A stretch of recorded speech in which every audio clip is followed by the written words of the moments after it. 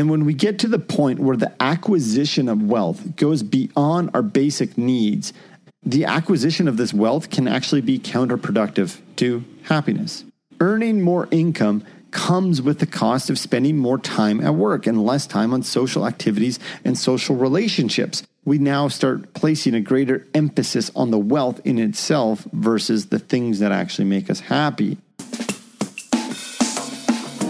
Like it or not, you, me, and everyone else, we all have a relationship with money. And for the most part, it's a complicated one. My name's Sean Maslick. Welcome to the Most Hated F Word podcast. As a certified financial planner, I want to take you on a journey as we throw out the technical finance books and shift our focus towards our minds, our money, and what matters most. If you're looking to improve your relationship with money and build true wealth, you're in the right spot. Finances does not need to be the most hated F word.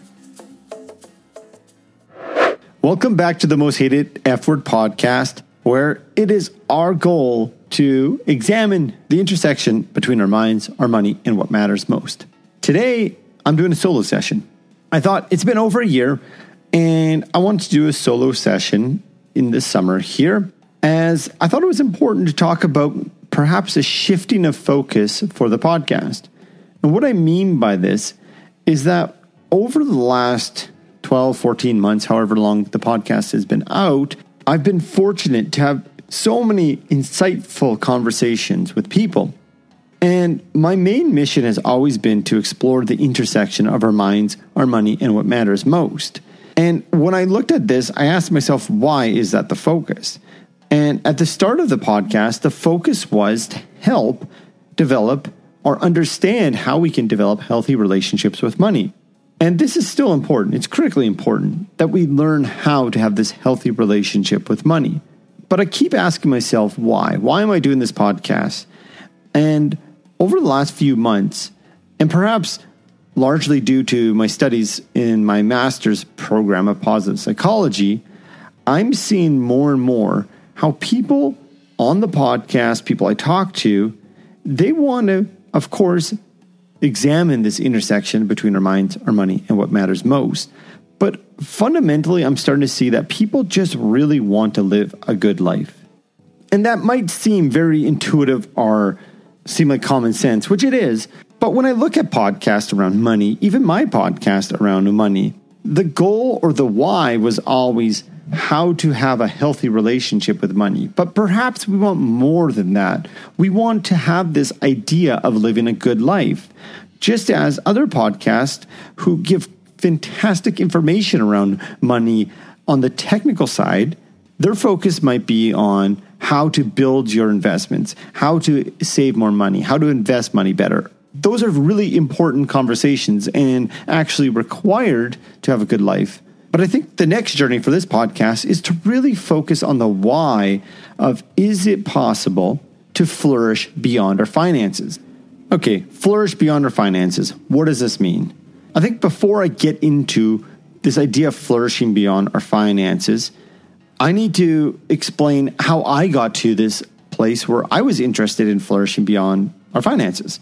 I've talked about this before on the podcast, but as far as I can remember, I was led to believe, this was a story that I told myself, but I was led to believe that money was the source of all happiness.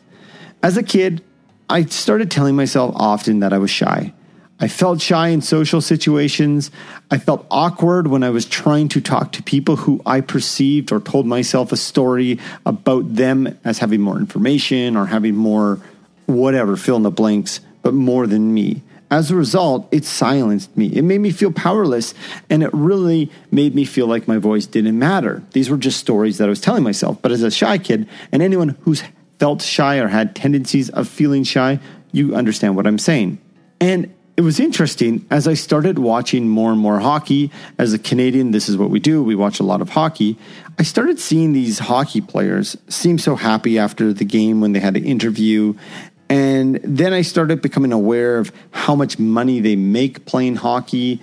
And then I started seeing how they live their lives. And there were some television shows that showed hockey players and their houses and their rinks in their backyard. And my mind, at this point, I was still young. So my immature mind started piecing together and telling myself another story. The story is that maybe if I had more money, and again, at this time I was young, wasn't making money, but this is a story I was telling myself, if I had more money, I'd become more powerful, or my voice would matter, or people would see me. I can still vividly recall the first time I ever made money, and I still feel like I can feel the dopamine rush that I received as a 7-year-old when I made $75 selling painted rocks at a family reunion. It was amazing. I remember feeling, wow, I can make money. Now, I have to say, one lesson outside of the fact that making money actually makes you feel good, the other lesson I have is if you want a successful business, you either need two things that are critically important. Number one is something that I did not have, is an amazing product that people want. And number two is that if you have a subpar product that nobody wants, to have a really loving grandfather who's going to buy all $75 worth of painted rocks. But I remember feeling excited and powerful and eventually buying into the idea that money equals happiness, even though I had no idea what to do with it. As a 7-year-old, what do I do with this money? I remember putting in my wallet and just feeling ecstatic. And the excitement I felt around money as a kid drove me to take business school. And so began my pursuit of money. And it was during university that my wife and I had this crazy idea to quit, postpone school to travel around the world for an entire year. And we set off to Vietnam with a one-way ticket and had no real plans. And together, we spent less than the price of a used compact car to travel around the world. It was amazing. It's one of the most amazing experiences of my life. And my money equals happiness script, it got turned on its head. I felt a new reason to have money. I had a new relationship with money. And I was inspired to come back, to change my actions and change how I thought about money. And then, just like every good New Year's resolution, a couple months later, everything fell apart and I went back to my old patterns. We returned home. I started again obsessing about money and I started reading books after books on personal finance on how to make money. And then I even took a career in financial services and I became a financial planner. While there's nothing really inherently wrong with what I'm saying, I do distinctly remember waking up one day and realize that 6 years of my life flew by. 6 years had flashed faster than I could have ever imagined, and my obsession for money was overtaken by the busyness of life. Yet I was about to be a father and I wanted things to slow down.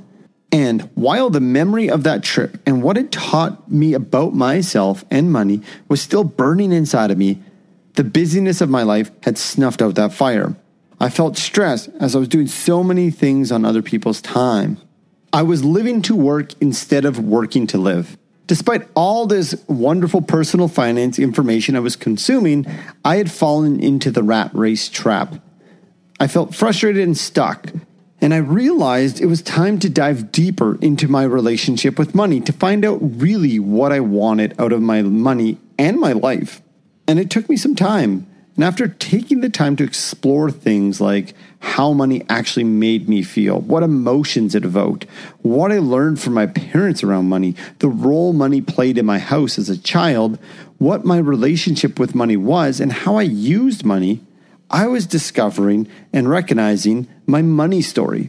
And thanks to a lot of work from Dr. Brad Klontz, who has wonderful tools to help us facilitate this, I was starting to bring this unconscious belief I had around money to my conscious awareness. And it was amazing as I was starting to understand my money story.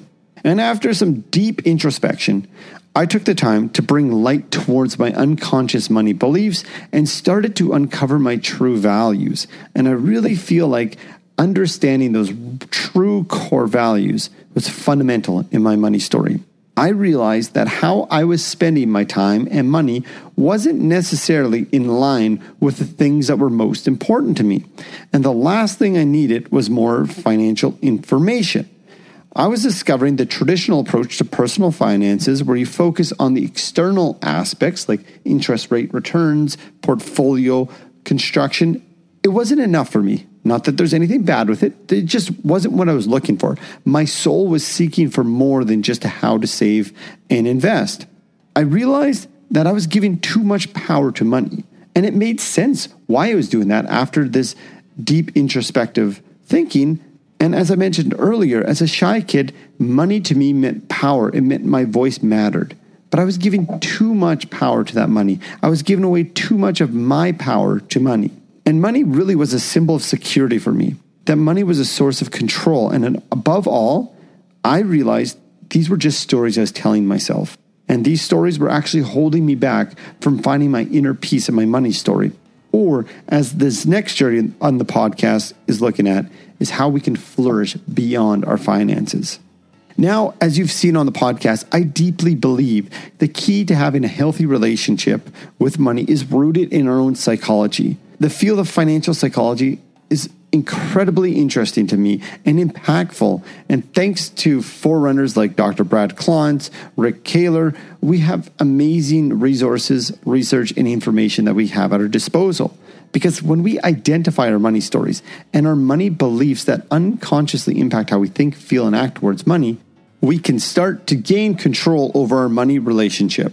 And it's because when we understand those money relationships and what's important, our entire money framework changes in a healthy manner where we can set ourselves up to flourish beyond our finances.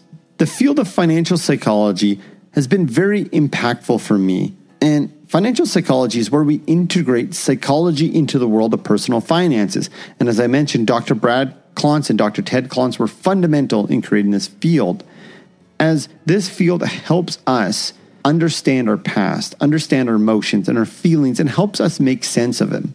And they really help us go from the term that people use is from a deficit. So that's when maybe we have some maladaptive thoughts or things that we want to improve. And it helps us bring them to a functional, neutral state, which is critically important when we're navigating our money stories and our relationships with money. If we don't understand the past, if we don't build that strong foundation, it's hard to create a flourishing relationship with money.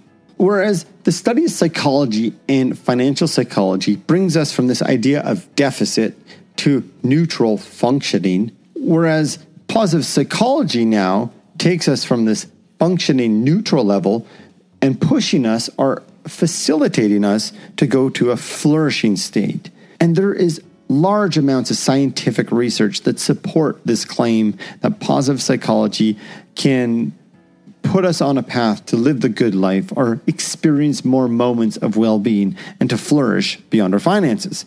One of the most prominent researchers in positive psychology was Ed Diener. And when he looked at studying happiness and well-being with money, a lot of his research focused on levels of income, subjective well-being, and well-being as a whole. And one of his papers really supported this feeling that I was feeling in terms of my obsession over money and happiness wasn't creating the results I wanted when I focused on money in and itself. Diener suggested that desiring large amounts of money is likely to hinder our chances for levels of subjective well-being. And this was a fact that was completely at odds with my core beliefs, and in conversations I've had with other people, a lot of other people's core beliefs, as we're almost bred to believe that more money will make us happy. And it's not to say that money doesn't create happiness, because Diener's and a lot of other research has shown that money can in fact provide happiness. And especially when we look at the basic needs for human functioning, such as shelter, food, security, money has a huge correlation between happiness levels when we are buying those basic psychological needs that are necessary to functioning. Diener's research also showed that higher incomes allow nations and communities to have a higher level of health and well-being because it affords them access to more levels of health, social programs, and so forth, things that are attributed to our basic well-being needs. And this can't be ignored. We can't say that money doesn't buy happiness because the research is true. We know it can buy it up to a certain point. And his research, amongst many others, show there is a cap to this happiness. The cap is once we go beyond these basic needs. And when we get to the point where the acquisition of wealth goes beyond our basic needs and out of alignment and not congruent with our core values, the acquisition of this wealth can actually be counterproductive to happiness. Earning more income comes with the cost of spending more time at work and less time on social activities and social relationships, both of which, social relationships and social activities, are high indications of high levels of subjective well-being. So it's important to know that yes, money can and does buy happiness when we use it to buy our basic psychological needs and the basic needs of functioning as a human. But when we get to a certain cap or a certain level, there seems to be this disconnect between increased levels of happiness because we now start placing a greater emphasis on the wealth in itself versus the things that actually make us happy. Something else that Diener talks a lot about, and same with other researchers around money and happiness, is the hedonic treadmill. We've all heard about the hedonic treadmill or hedonic adaptation, probably in some form or another. But the hedonic treadmill is an adaptation from the hedonic adaptation concept where humans adapt very well to our external environments. And I'm glad they did because this was critical for our human ancestors when they survived grueling external conditions. They had to adapt in order to survive. And this is hardwired into us.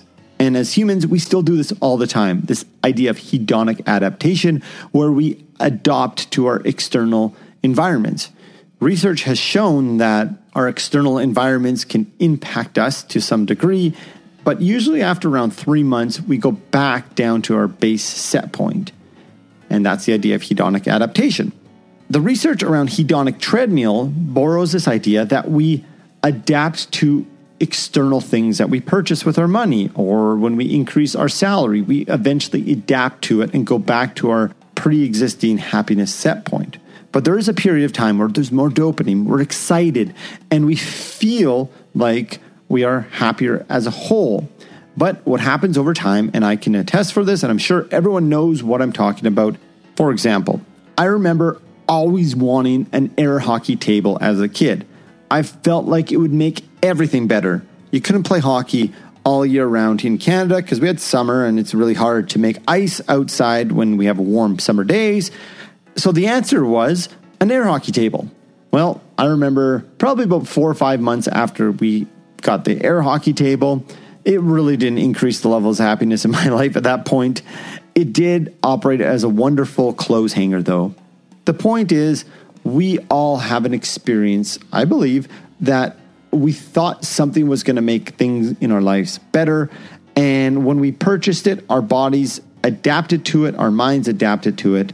And we call that the hedonic treadmill. So why am I talking about this hedonic treadmill and hedonic adaptation when I'm really supposed to be talking about flourishing beyond our finances?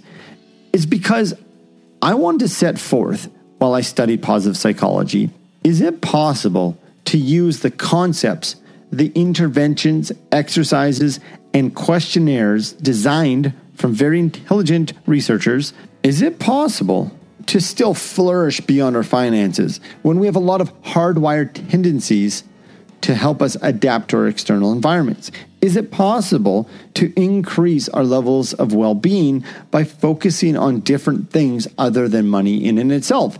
And I wanted to use and test these scientifically proven questionnaires, interventions, and exercises to see if I can flourish beyond my finances. The 2 interventions I want to talk about today are, number 1, the best possible self intervention, and number 2, the 3 good things intervention. I selected these ones for today's podcast because one of them really has research-based evidence that shows it has lasting impacts from anywhere from 3 to 6 months. And that's the 3 good things intervention. And I thought it was important to select an intervention that has some lasting impacts. But something important to know is that when we're doing these interventions, it's important to know that it's not all about doing something that's going to change your entire paradigm of thinking in one setting. That's really difficult to do. Instead, these interventions, I felt, and the research shows that they do a wonderful job momentarily giving us experiences of mild positive emotions every day.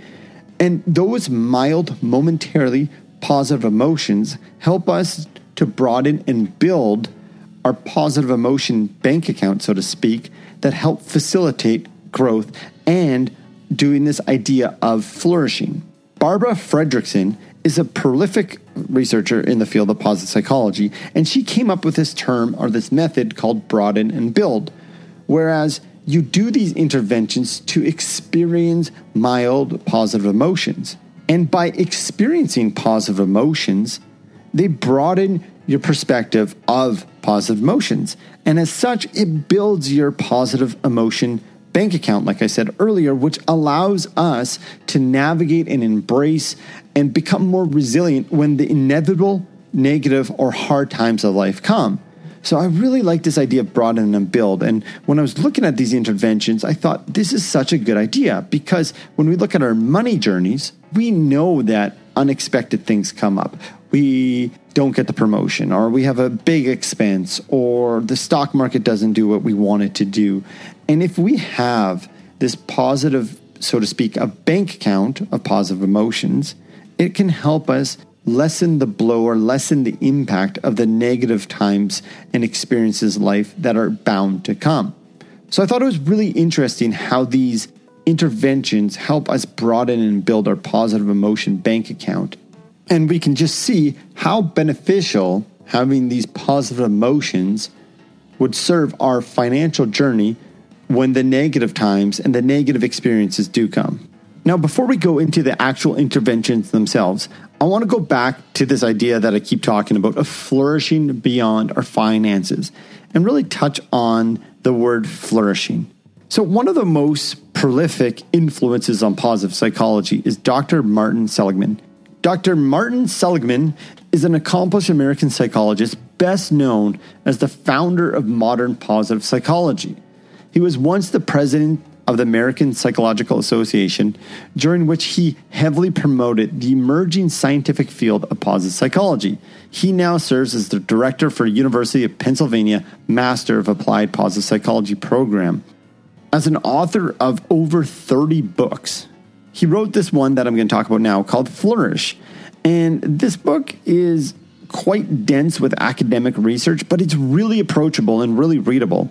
Dr. Seligman really focuses on this idea of flourish. And to him, to flourish is to find fulfillment in our lives, accomplishing meaning and worthwhile tasks, and connecting with others at deeper levels, in essence, living the good life. One other point I want to touch on is that in his book, Seligman seeks to dispel the notion that happiness is equivalent to positive psychology. And we've all seen, well, maybe we all haven't, but often we see people portray positive psychology with this yellow happy face.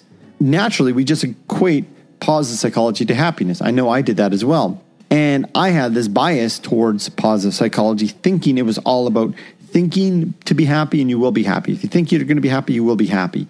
And it really turned me off to some degree of positive psychology until I actually started reading about positive psychology. And back to Seligman's idea of happiness is not equivalent to positive psychology. He claims this is due to the inherent limitations of an emotion like happiness, which fluctuates daily, hourly, and normally functioning humans. Instead, he articulates that we should be striving for well-being and a state of flourishing in order to find lasting contentment. And really, that spoke to me. A few weeks ago, I had Brian Portnoy on the podcast who talked about funded contentment.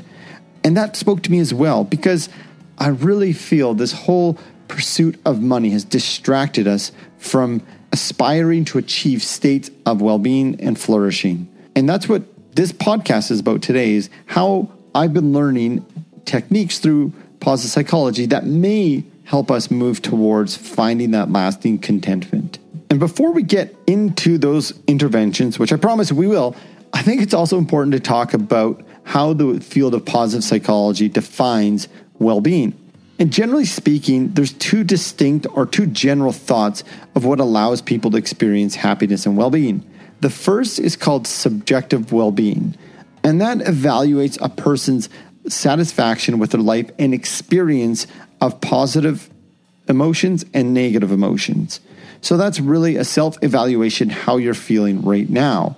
The other side, or the other perspective, is called eudaimonic approach, which focuses on the meaning and self-realization and defines well-being in terms of the degree to which a person is fully functioning. So one is more an evaluation on how your experience meaning and fulfillment in life. That's the eudaimonic, or also known as psychological well-being. And the other one is subjective well-being. And that's how am I evaluating the current situation? Am I enjoying my current situations or experiences in life? And researchers have shown that optimal function levels of well-being is when you have a little bit of both. You have that subjective well-being where you're experiencing hedonic pleasures in the moment, but you're not just always living for the now and the current experience, where you can also focus on meaning and self-realization and evaluate if you're doing things that are congruent with your life's aspirations and do you have meaning and purpose in your life. So as I engaged with the first intervention, which I think everyone should give a try, it's called the Best Possible Self intervention.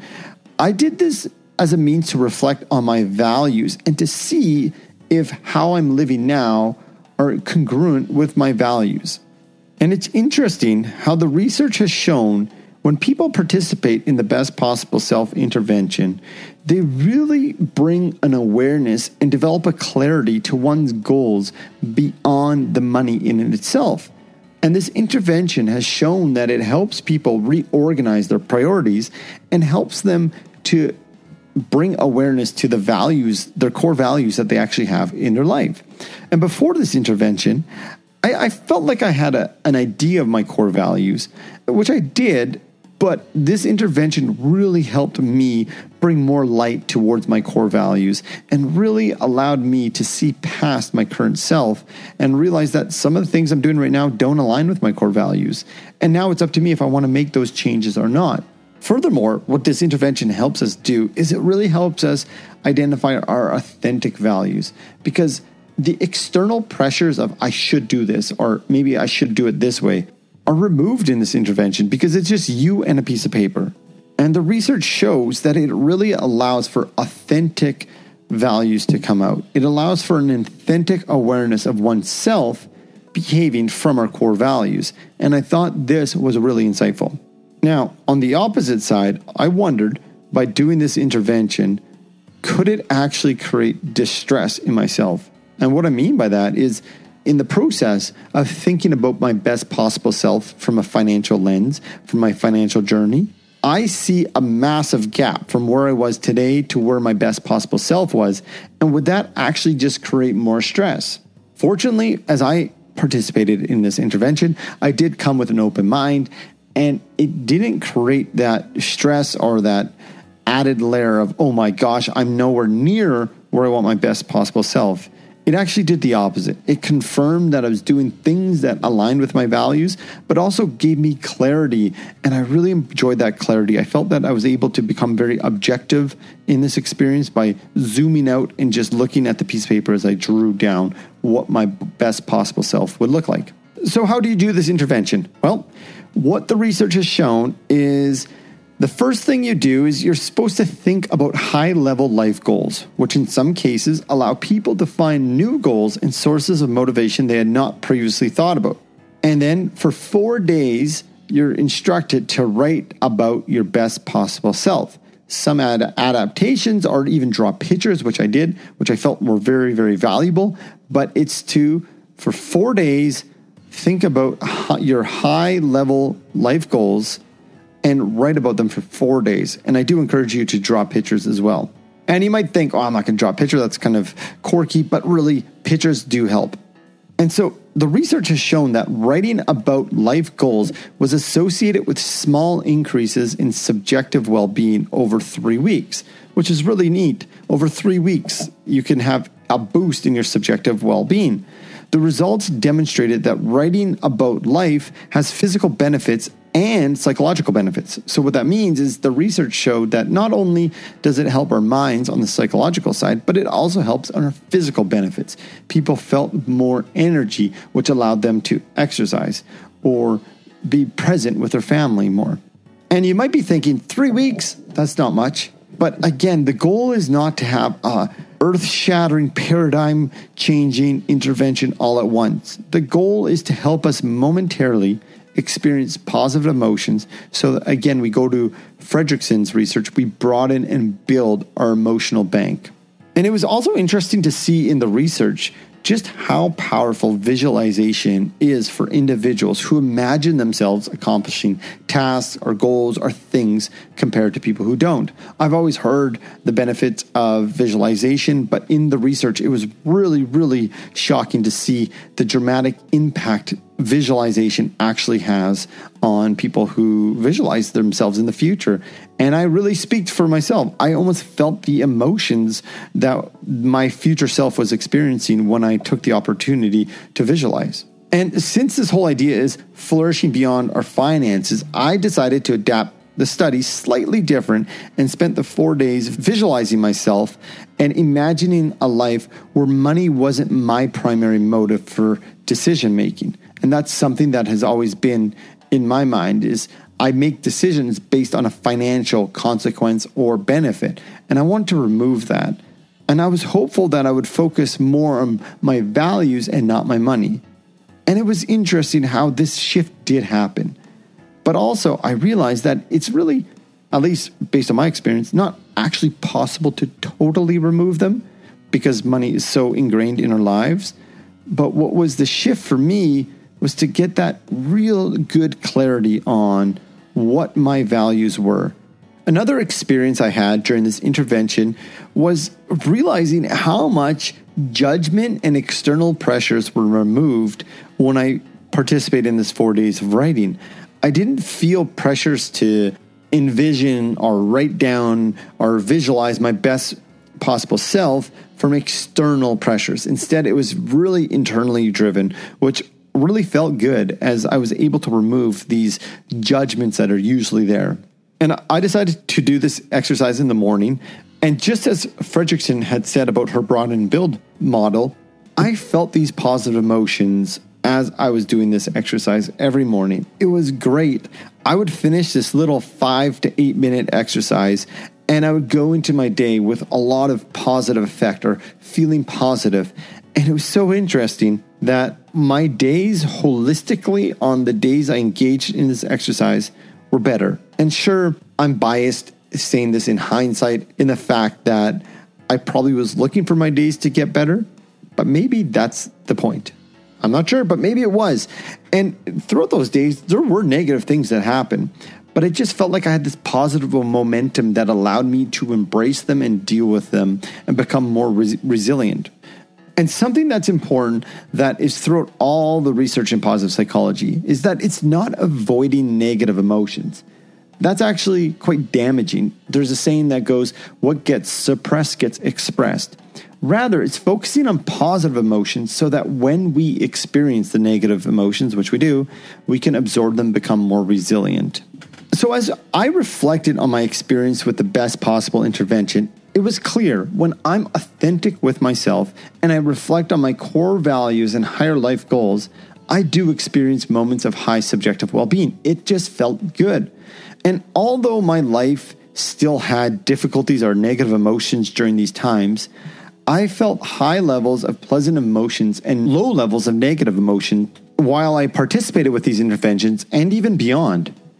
And I decided to couple the best possible self-intervention with my second one that I chose, the 3 good things intervention, as a means to enhance the best possible self.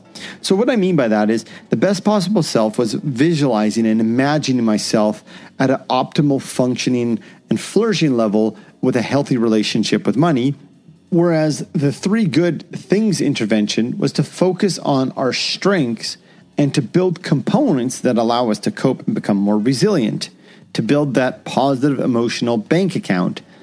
And I used the 3 good things intervention as a way, like I said, to enhance the best possible self. And while the 3 good things intervention seems straightforward and simple, it really resonated with me because it provided me with the opportunity to write and reflect. Something that I've been enjoying lately is this idea to reflect, And that goes back to that eudaimotic well-being, is when we can reflect and evaluate our life and the meaning it provides, we get to have a different perspective, one that we're not used to. And for me, writing and reflecting wasn't something that I normally practiced. So the structure of the 3 Good Things intervention actually has a few different components that have been designed to help facilitate increased moments of happiness for the participants. The first element is to simply write down 3 good things that happened to you. In my case, I focused on my money story and my financial life. And the second element requires the participants to become more active in those items they wrote down from step 1 and to ask ourselves questions about our day and why things went well. So the first step is to write down 3 things that went well. And the second part is to activate and become active and ask ourselves why those things went well. The third element activates our attention as participants think about good experiences and focus on them. So the attention that we place on those things that went well allow us to focus and put our attention on them, which then goes into the fourth element of this intervention, which allows participants to shift our feelings to positive emotions while they think about the 3 good things. So what we mean by that is you might be having a stressful day, or there might be some negative emotions that you're feeling going into this intervention, but by writing down 3 good things that have happened, focusing on them, then brings our attention over to them, which then creates positive emotions. And the fifth and final element is the desired outcome we are seeking for is experiencing those positive emotions. So it's interesting how this intervention was really designed to facilitate an authentic experience of positive emotions. And it was really interesting to see that the research showed that there's scientific evidence for lasting impacts where this 3 good interventions demonstrated that participants were happier and less depressed than they had been at baseline, and they stayed that way happier and less depressed for at least 3 to 6 months on follow-ups within their surveys. Now, it's important to note that people who had the best results also had high adherence in continuing with the exercises. And it's those individuals that reported the highest levels of happiness. So that just means they followed through with the exercise and continued doing it. This exercises is intended to do for a 1-week period. And that's intentional because if you continue doing it over and over, we go back to that idea of adaptation and we adapt to it, and it's not as new and fresh. It doesn't have the same impact. Further research has shown if you want to continue doing it, pick 1 day a week to practice your 3 good things. As I talk about this, I can remember what I was experiencing during this exercise. And I know during the last few days of the 3 good things, my original week, because I did continue, I was experiencing some stressful situations in my life, and I found myself focusing on negative thoughts and negative effects and the consequences that these stressful situations can have. And it was so interesting how when I engaged with the 3 good things interventions, these negative emotions seemed to dissipate or were actually replaced with positive emotions, which then gave me some clarity to think clear and think about how to solve the problem. I was amazed by my positive emotions and their ability to propagate further positive effects or positive feelings. And really, as I'm reflecting here, I was not simply just engaging in positive thinking in terms of, there's a word out there called positive toxicity, which is where we just think, oh, I'm happy, even though you might not be happy. And that's really damaging. And I know that I wasn't doing that because I could feel the difference. It was engaging in positive effects in my life allowed me to become more emotionally resilient to handle the negative situations that I've been having. So regarding lasting impacts, it's too soon for me to give an actual opinion here, but I do know that I feel and felt the positive impacts of these exercises as it really helped me to focus on the important things, the important beliefs and the values that I identified in my best possible self. I'm going to continue to evaluate this and continue to re-engage with my best possible self, because I really did feel like it helped me become more clear on what I wanted out of my financial life and my money story. And so I'm going to talk about one more positive psychology tool that I think is really, really important. It's developed by Dr. Martin Seligman, and it's called his PERMA model. And I talked about this on a podcast with Dr. Sarah Abesto. And the PERMA model, it's a way that we can evaluate our own well-being, as Seligman has created 5 measurable elements that make up well-being. And those 5 elements are held within the acronym of PERMA. So PERMA is spelled P-E-R-M-A, and it stands for P for positive emotion, E for engagement, R for relationship, M for meaning, and A for accomplishment. I find that the 5 key measurable areas or elements of PERMA allow people, like myself, to focus our attention on practical elements or key areas in our life that have been proven scientifically to help increase our levels of well-being. Research has shown the PERMA model is really effective to help people who might not know what creates a happy or good life for them, and they might not know where to start.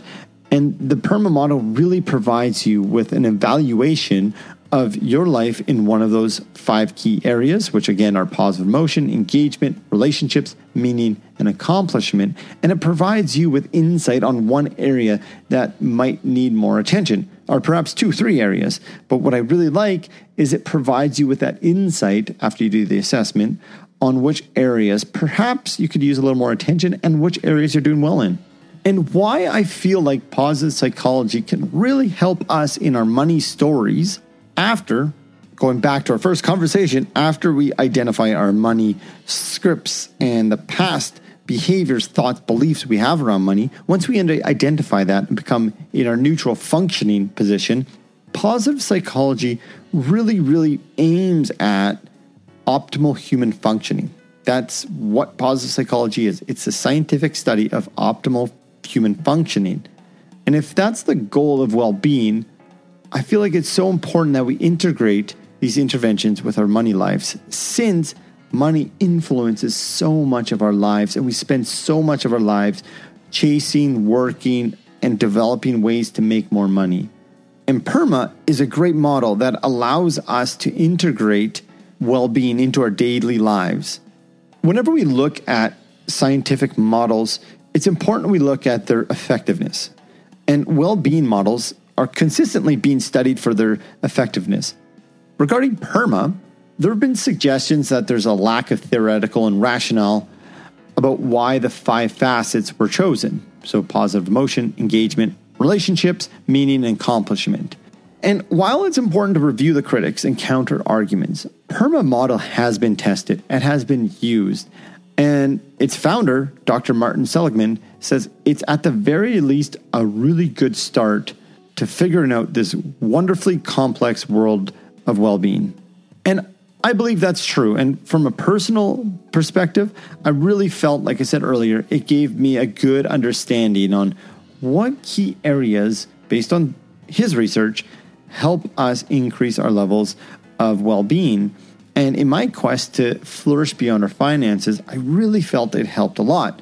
Because if you look at the PERMA model, P stands for positive emotions. So it gets you to question how much, if any, are you experiencing positive emotions in your life? How can you incorporate more experiences that are going to build those positive emotions? And E is for engagement. How much engagement do you have in your life? Are you engaging in activities that provide you with positive emotions? Are you engaging in activities that provide you negative emotions? And so are you engaging too much in those activities? And R for relationships. Do you have positive relationships? Do you have meaningful relationships in your life? And the M for meaning is, do you have meaning in the work, meaning in your family life, meaning in what you do? And the last one is, do you have a feeling of a sense of accomplishment?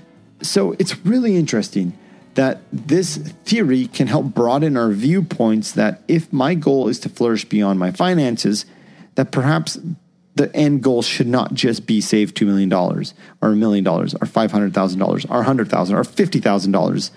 it's really questioning ourselves, why? Why are we saving that money? And again, there's a certain level of money that we need for our basic needs. But once we get above that cap, it's really questioning, why am I doing that? If you're interested in the PERMA model, I'll put a link in the show notes to Dr. Seligman's website, Authentic Happiness, where there's a free questionnaire that you can do to help you evaluate yourself on the PERMA model. I really highly suggest it because I find it provides that objective view on all areas of your life that build well-being. Because too often when we look at the money side of life, we're just focused on that number. And it's okay to focus on that number. But what the research has shown is that if our goal is solely a number, once we get to that number, then what? Because life is about the journey, and aspiring to get that number and achieving it can actually be quite disheartening, because then that sense of a meaning is gone. Sure, we have accomplishment, but we just risk having not so much meaning at that point in time. And a lot of the work in positive psychology is really becoming clear on your values and the meaning you have in your day-to-day activities so you can experience those positive emotions. As I dive into the study of positive psychology and integrating our money stories, personal finance, it's my goal or my aim to critically evaluate if it's possible to engage with the study of positive psychology and the interventions and questionnaires to allow us to flourish beyond our finances. So far, I think it certainly has the ability and wonderful tools to allow us to flourish beyond our finances. The interventions I talked about today really allowed me to get clarity on my authentic core values. It allowed me to engage in reflective writing and allowed me to become more objective when I'm looking at my money story. And while I can't say with sheer confidence that I've flourished beyond my finances, because I think that's an aspirational goal, one where we are always striving and never arriving, I can confidently say that my perspective on what's essential in my life, in my money story, and what's worth pursuing or not has changed thanks to these interventions in the study of positive psychology. As I often lived with the story or narrative that I needed money to make me happy. After a relatively short period of time being exposed to positive psychology, my mentality is shifting a lot and my money story is again evolving. Thank you for tuning in this week. I hope you enjoyed this solo conversation, as I did enjoy going through the research and sharing some of the stuff that I've been reading over the past number of years.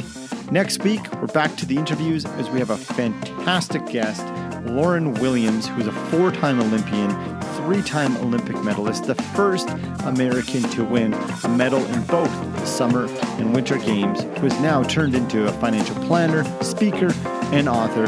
She is coming to share her insight, her story. Tune in next week. And until then, have a great week.